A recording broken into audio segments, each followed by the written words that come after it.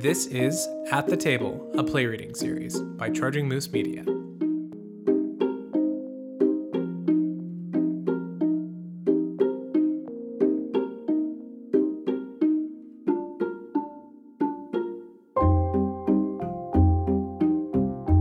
Good afternoon from Harlem. Good afternoon from Harlem. I switched it from the last time. You did. It's afternoon now. I'm Ned. I'm Rachel. Yeah. And we're psyched to have. We may not be able to throw to you right now because you're losing it. She's losing it. Keisha Hutchinson is sitting on the couch right now thinking, "What did I do wrong to get stuck in this room with what these decisions did I make? Yeah. That really put us here. But what she actually did is write an extraordinary play. We're so psyched to have Chisa Hutchinson here today. Hello. Hello. How are you? I'm laughing my ass off. How are you? I'm well. I'm hoping that you're not going to run screaming from the room at some point. Like, who are these weirdos and what do they want with my play and making me come up to Harlem? So thank you for coming. Thank you for coming to Harlem. Yeah, man. Thanks for Also, we're in inviting me. Harlem listeners. Welcome. This is the first time in Harlem, right? Yeah. Yeah? Mostly Queens so far. Queens and a little bit of Midtown. Queens and Midtown. Not So- today. Who are you? Tell us about yourself. Well, I was born in Queens. Born in Queens. Grew up mostly in Newark, New Jersey, where I didn't know squat about theater, really. And then I got a scholarship to go to what I thought was a boarding school. Turns out it wasn't. So I moved in with a host family closer to the school. Oh my God. Where? Where? What? In Short Hills, New Jersey. Yeah. Nope. Yeah. Oh, but the school is in Summit, Kent Place School. So I lived with this host family. That's wild. Yeah, it was like colonizing another planet for me. Because I'm like, poor black girl, you know, from the hood or whatever. And then I move in with these wealthy white people, you know, in Short Hills, which is what it sounds like, you know, Short Hills. So, They should put that on the sign. Welcome to Short Hills. It is what it sounds like. Exactly. But yeah, I mean, one of the good things that came out of moving there and going to that school was I had a really rad drama teacher who actually recently passed. Oh, no. Can we get a shout out? Yeah, what's the name? Yeah, let's get a shout out to Robert Pridham. What's up, Bob? He really, I just turned me onto theater in a way that I don't think anyone else really could have. Most importantly, he took me to see August Wilson debate Robert Brustein on the issue of colorblind casting. You're right? kidding. And this was back when people gave a shit about theater, so like this hall was like packed, you know, to the rafters, you know, like, and we're sitting in a balcony, like, and I'm like Scout in freaking, you know, To Kill a Mockingbird, like leaning over the balcony, you know, just completely riveted. Listening to this man be like, actually, no, like the best way that you can employ, you know, talented actors of color is to, I don't know, tell stories about people of color. And I'm like, right on, dude. I'm about it. How old were you? I want to say 15. I think I was 15. And it was just, that was such an eye-opening experience for me. Because I had been, you know, I was very involved in theater in high school. I started acting like everybody else. It's like the gateway drug, you know. So I was acting, but not really, because it was like, oh, and now you're going to be a Theban princess. And now you're going to be, you know, this, like, the daughter of a Norwegian, you know, whatever, like. Right. You know, so I always like, all right, okay, well, this is like make-believe, but this is nothing really that I can sink my teeth into. I'm always going to have this like double consciousness thing of, okay, is the audience wondering why this character is black, you know, or am I some kind of political statement, you know, so, and I'm like, that's bullshit, you know, actors ought to be able to just do their craft, you know, which is like relate to this character and you know, get it out there. So yeah, I started writing in high school earnestly, and then pursued it at Vassar, where I was at for undergrad. Were you writing mostly plays, or were you writing... Mostly plays, yeah. I always knew I wanted to write, like even before I went to the fancy private school. But I was writing short stories that were mostly like dialogue.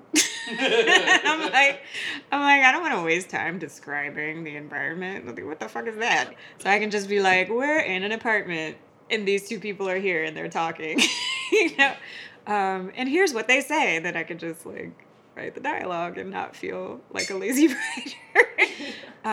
So yeah, plays are kind of a natural fit for me anyway. But then to find out that I could like actually, you know, serve a purpose with the writing, you know, like I could actually represent underrepresented people, get folks jobs who ordinarily wouldn't get jobs or like have a harder time getting jobs, you know, and then also just sort of hip the mainstream to some, you know, some communities, some populations and problems, the struggles that we have that, you know, that affect our interaction or our ability to interact or engage with the mainstream. So yeah, to actually find out that like, oh shit, like I can use this as a tool. Yeah.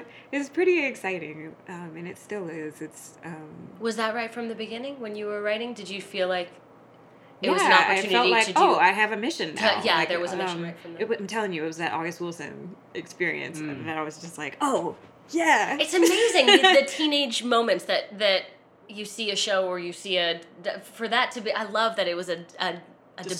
Yeah, that's amazing. Right? It wasn't even like a theater show. It wasn't an August Wilson know? play. It was August Wilson the man. And I had read I think like one August. I think we read Fences because that's like you That's know, the one you read. white people feel safest with that one. So. And I wish I'd say I hadn't read that both in high school and in college, but I Yeah, no. did. Speaking of it, We might as well say hello. Just entering the room series is regular. Dustin Sullivan, fan favorite on At the Table. He just loves being on these episodes. He loves being on these Also, episodes. he lives here. Also, he lives in this apartment. You will remember Dustin was the author of our first play, Parched, and he played the role of Poot in our reading. Your play is magnificent. Oh, thanks, man. And now I'll let you. Okay, cool. Thanks. I think we should cut all that and just make it seem like Dustin just keeps showing up randomly. In fact, we should take that section and copy and paste it into every interview. Oh, yeah. Oh, hey, Dustin. What's up? How's it going? I'm with us as always. Dustin Sullivan. I wanted to be like, you just really wanted to be involved in the podcast and it never worked out. I want that to be the bit. Sad tale. No, it's a sweet one. It's nice. Because here you are. You made it work. We'll keep going. I think one of the things that struck me most when I was reading it, does the play have a villain for you? Racism. Sure. Okay. Found it. Great. I mean, but no, like not an actual physical person, because people are people, you know, and their experiences in life like lead them to a particular conclusion about certain things, about which things matter and which things don't. And for these people, you know, not having, you know, black or brown people around or sort of in the vicinity, you know, like why are they supposed to care about us, you know, if we don't put ourselves in there, like if we don't make ourselves visible or at least, I don't know, make some attempt at understanding these people who seem to not really give a shit about us, then like how can we, like, we don't have the right to complain about it, you know what I mean? Like we don't I don't know. Like if you haven't at least tried to reach out or establish some sort of connection to people who don't care about you, how are they ever going to care about you? I don't know if I feel like I keep repeating myself. No. That's fascinating, especially in kind of a post-election world, in a post-Trump world, or a current Trump world. There's all these discussions going on about community versus isolation, and isolation of communities, and sort of the bubble that any number of bubbles we've talked about, like online. You care about your people who are right there next to you. You know what I mean? And then like it's easy in New York City where, you know, you've got all different kinds of people scrunched together. That's a word. Scrunched, yeah. Where you've got all different kinds of people interacting and mingling and going to school together and whatever, and working together. Like it's easy for us to care about each other, if you see that someone who is different from you, is upset about something, you care, like you give a shit. I'm not gay, I'm not Muslim, right? But it upsets the shit out of me that like they're being targeted under this new administration, and I'm gonna march, and I'm gonna sign the fucking petition, and I'm gonna call my congressman, I'm gonna do all of that stuff because I have friends, I have family, I have people in my community who are gay and who are Muslim and who are, fill in the blank, because there's so many people being targeted right now. But like none of them apparently in Sharpsburg, Maryland. So, Sure. So of course that's Trump country. And, and of course they're not going to give a shit about us liberal Northerners up here, wagging our fingers and calling them ignorant and whatever all, they're, of course, like they're not going to give a shit unless we make them give a shit, Yeah. Because guess what? We write plays. Or like, and people watch those plays and they get an impression of like, of you, or at least someone's interpretation of you, and if you don't like it, then I don't know, maybe you should figure out how to relate to the rest of the world so that we're not fucking judging you severely all the time. I'm curious about the advent of the character of Poot, because Poot is such an interesting character for me. For like Dustin, that's your character. How's it going, guys? Okay. He's still here, by the way. Both of the moment reading your play that I knew I wanted to do the play, like I was texting them throughout. I did the first read and I was texting them like every He liked it so much he was 15 pages. angry texting us. I was like every 15 pages, He was like, Jesus, go read Jesus' play. Go read it. Holy Jesus. It was late too. It was yeah, like it was like very 2 late o'clock at in the night. morning. But the first time that I was like, oh, I definitely want to do this play was when Jeff is asking Poot to Photoshop the results, and he says, as a requirement of him agreeing to do this, he says, if you had anyone within earshot who was black, would you have named your dog that? And Jeff thinks about it and he says, no, I wouldn't have done that. And I think that moment for me was when I was like, oh, this is interesting, because we're entering like a weird, like a millennial racist? Like, is that what I can call him? Like someone who like, you know what I mean? Wow. Like someone who grew up in this very racist society, but the culture that he's surrounded by is relatively multi-ethnic, but his community isn't. So he like conceptually understands culture, and he's grown up within this very racist culture, and he's kind of infused both of them. And that moment was fascinating for me.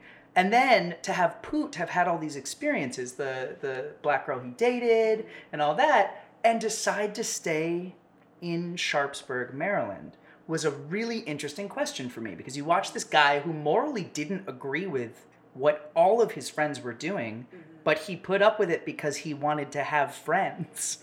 I find so fascinating, and I'm curious like where that character came from in your journey of writing this play. I just think I don't think like Sharpsburg is full of racists, Like I think that it's Alma who says like, oh, he's a good guy with some bad ideas,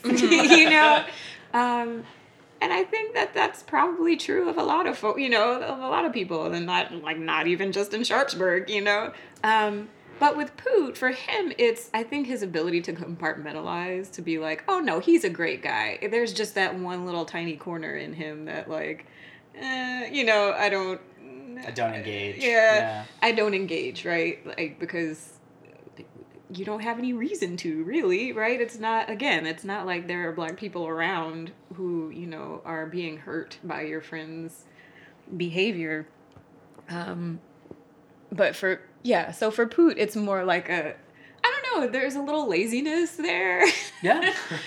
where it's Absolutely. just like, you know. That feels millennial, Yeah. right? Yeah, like I don't I'm gonna I go don't back to millennial necessarily racist. agree with, you know, this part of your persona or, you know, your beliefs. I don't necessarily like we just don't overlap there. But we overlap in a lot of other ways, you know. We both enjoy beer. You know, we both enjoy pretty We women. both had the you same, know, we both had Mrs. Henderson. We both, or like yeah. So we there's- grew up together. Like he's grown up here. He's got friends, you know, who, as far as he's concerned, really are good guys, with the exception of this thing that he doesn't agree with, but it doesn't come into play in their everyday lives. So. I also didn't get the sense that Poot liked Dylan very much. Yeah, no, nobody. It's hard to likes like Dylan. Like Dylan. Dylan's role, like when you're like, who's the villain? I'm like, it quite possibly might be. Well, because she said personified. it was racism, and Dylan is Dylan's like like the racism in a hat. personification of Like racism. that's who he is. I guess he comes the closest, yeah. comes the But even he's got like, you know, like the fact that he's so excited about like planning the party and oh my About god, the hot wings. wings. I know you love hot wings, you know, like that he's like trying to be a good friend the way he knows how, you know. Well, and I think it's so kind of in that same vein what you were talking about with the ideas that they have that don't that in quotes like aren't hurting anybody around them. When there's a discussion that Dylan has with Jeff about where Jeff kind of finally says like, we don't want to kill Black people, right? And he's like, no, I mean, we couldn't even get away with that, which is not an answer.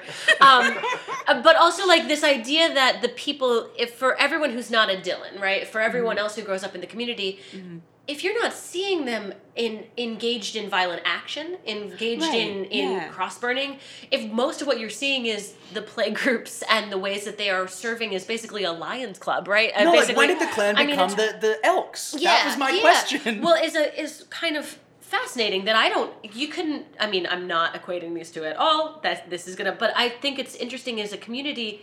Like, I don't know what the Elks have to sign before they become Elks. I'm imagining it's not about racism, but I don't know. You know what I mean? So if you grew up in a community that's never had to see any of the underpinnings of what these guys have aligned themselves with, where that lives in your brain as Right. like a helpful community, like a pillar Yeah. somehow. Yeah. There was something my dad told me once. My grandfather in Linfield, Massachusetts, owned a liquor store, Donovan's Liquor Store. It's still there. Everyone go buy it, though. It doesn't Donovan's support Liquor. my family because we sold out. But so anyway, Weird shout out, but okay. weird shout out. Donovan's Liquor. Here we go. Okay. Keep going.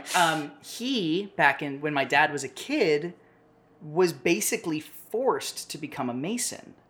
Like, he didn't want to be a Mason. He had no interest in being a Mason, but if he wanted people to come to his store and he wanted people to frequent his business and he wanted the support of the community for his kids and his wife, he had to become a Mason. And I remember my dad telling me that story, and I remember reading your play being like, when did the Klan become the Masons? Like, They've actually, they have a history. There's a history of, there's that two-sided thing, kind of like, I mean, not to, but kind of like the Black Panthers, you know, or kind of like, do you know that famous? There's a photo of this dude, and it's at a rally, I guess, like a Nazi rally or something, and everyone else has got their arm up in the sort of the Heil Hitler, you know, salute. I'm raising my arm for you guys. Oh yeah, she's There's raising her there's an arm. arm Can't raise. see it. Podcast. But they've all got their arms raised, and there's this one dude who's just like, nah, and he's got his arms crossed, and he's looking at them all like, you know, and he is Can just we not put that having. picture up on our Facebook. That'll be up on our website. and on Again, Facebook. it'll be next to Donovan's Liquors, which will be weird and not very good advertising for them. But it turns out that dude, and I forget his name, it was something, you know, German and you know, with lots of in it or something, you know, but that dude actually had in the early part of the movement, I guess, like, was actually a part of the Nazi Party because they helped him find work. So this is like the double-edged, you know, this is that thing where on the one hand, like as much as you hate certain populations, like, you love your own and you advance your own. So it's really always been that way. They've like sort of gone hand in hand, you know, hating one population to sort of, you know, advance your own. But yeah, that guy with his arms crossed, had been a member of the Nazi Party until he fell in love with a Jewish woman, and then fell out with the party because they didn't approve of his marrying her, which he did. That kind of I don't know. I don't understand, like, why championing or celebrating or advancing, people who look like you or who believe the same things that you believe always has to be at the expense of someone else. Particularly, I wanted to ask you about geographically why you chose Maryland, because we had some discussion with the actors yesterday about how, and this is you have 3 New Englanders running a podcast. So I think when you first hear, which I think when we first read this, and when you're placing it in your mind, and you're from Massachusetts and Maine, I think you think further south. I think I had you it think placed a different in place. I had it placed yeah. in Tennessee. Yeah. Sorry, Tennessee. And we had one girl from Maryland yesterday in the cast, and she said, "No, this is not Bethesda. This is elsewhere." And, yeah. It's on the border. It's literally on the border of West Virginia. It's just, like you have to, like, I had to drive through there to get to the festival, actually, that gets mentioned. That gets referenced, yeah. You have to drive through there. And it is a little bit surprising of, like, here's a relatively northern state, an hour from DC, a relatively northern saying? place, yeah. And you just don't think of that, but so it's in this, like, geographical limbo and also, like, a cultural limbo. But even that, like, shit, I could have set that in Staten Island. Yes. You could set that in Maine. You could set that in Maine really easily. I went to college in Ithaca. You could set it 15 minutes outside of Ithaca. Might It be would a make little perfect less sense. loud and proud, but it would be there. It's pretty loud and proud right outside of Ithaca. Really? Yeah. Yeah. So I didn't want to just keep, Northerners have no right to just be patting ourselves on the back. And progressive and diverse and whatever, because that shit happens up here too. Sure. But I think we think of the visual of it as being elsewhere. Yeah, we see the Mason-Dixon in our head, and we just do the north side. And maybe if that's just a Hi, self-congratulatory thing. Rockland County, like, Sure. with Confederate flags hanging from the awnings, like, it's It's everywhere. It's like, here. it's everywhere. Yeah. It's here. And I think that, nothing good can come of being complacent about that shit and being like, oh, well, that's not us. That's not here. Like, no, you probably have an uncle who lives in upstate New York who's ironing his flag right now. Do they make you take a DNA test? Is that a real part of the thing? Really? That makes me. I literally just did a. Like, Marcus, ladies and gentlemen. Bagala is in No, the room, I've guys. like really been wondering about this, and I wanted, if you guys weren't, I was going to ask that exact question, but I just did it. Me and my wife just took an ancestry test, and, like, I can't imagine that, like, that must be bad for their membership. Yeah. Because, like, Yeah. like, Yeah, it's gotta people have a low success in rate. America, very genetically diverse. Yep. Which is like, Yep. Yeah, I imagine that Jeff is not the first person to get it. Sort of a surprise. yeah, like it's. Yeah. Can I totally change tracks on you?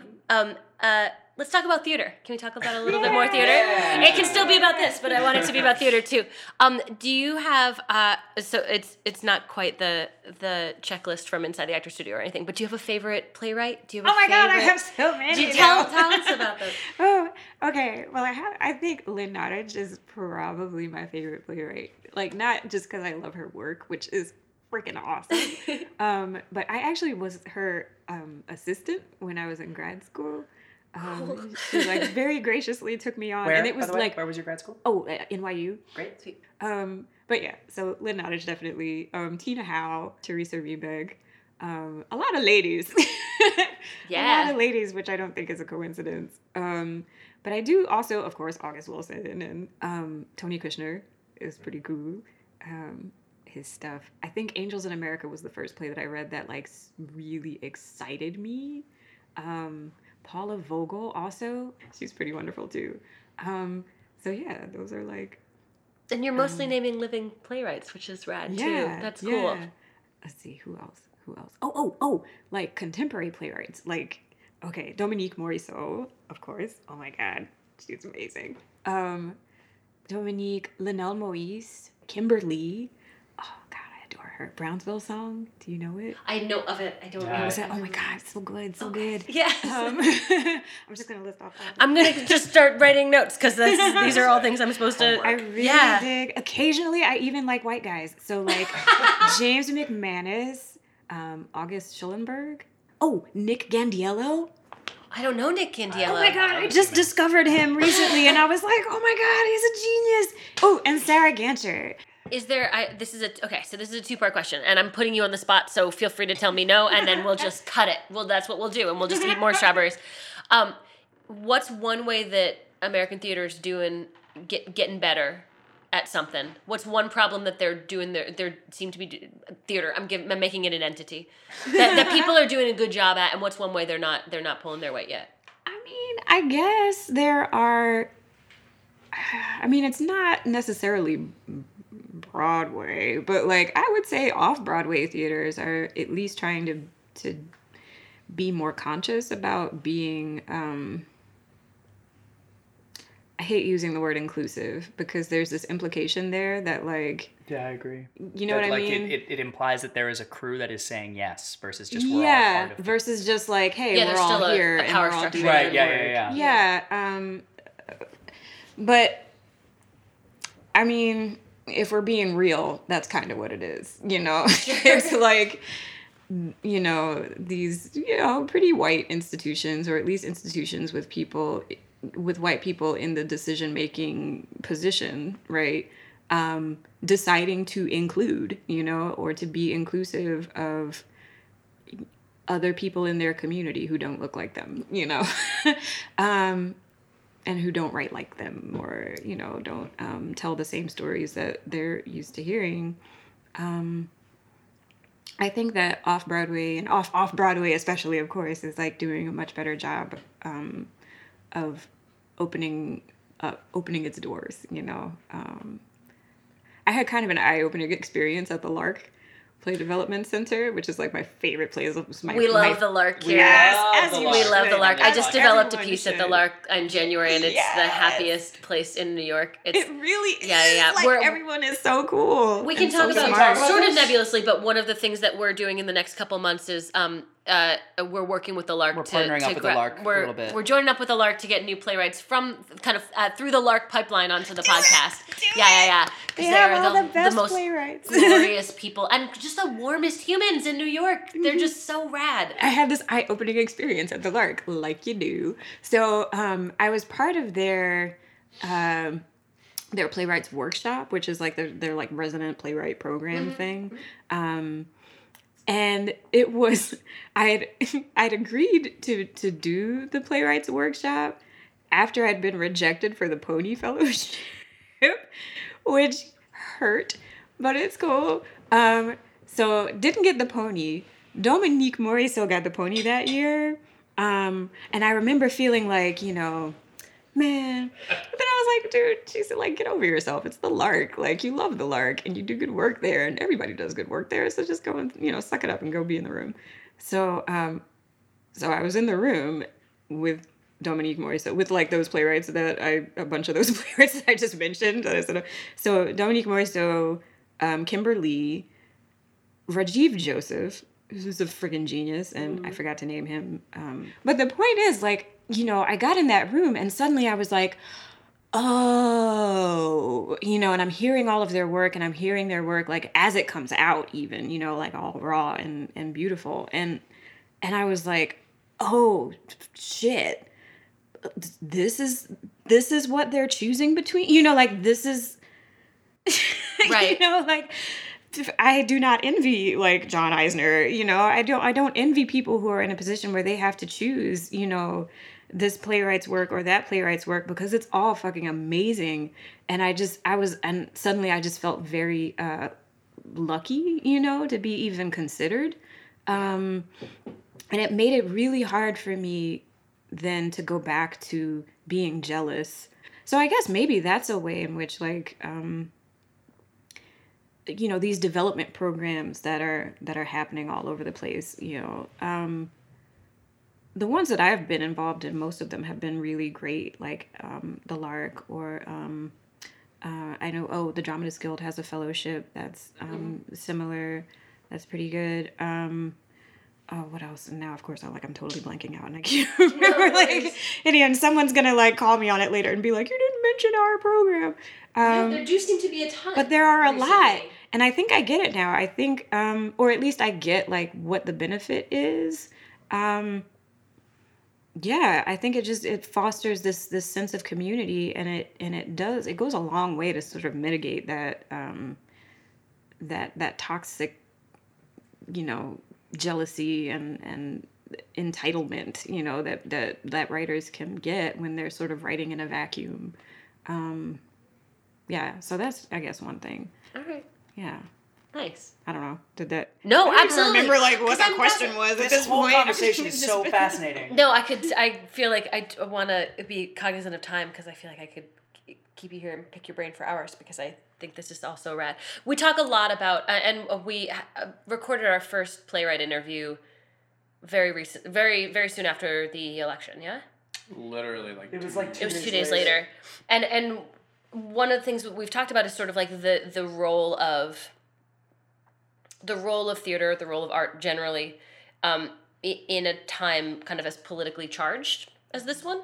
And I think for some writers it's felt like, oh, it really changed text. And for you, it feels like, you talked about having a mission for your work from the beginning. It feels like that's not going to change either way. But has what you've been writing shifted at all since the election, or since any kind of specific set of Kind events? of.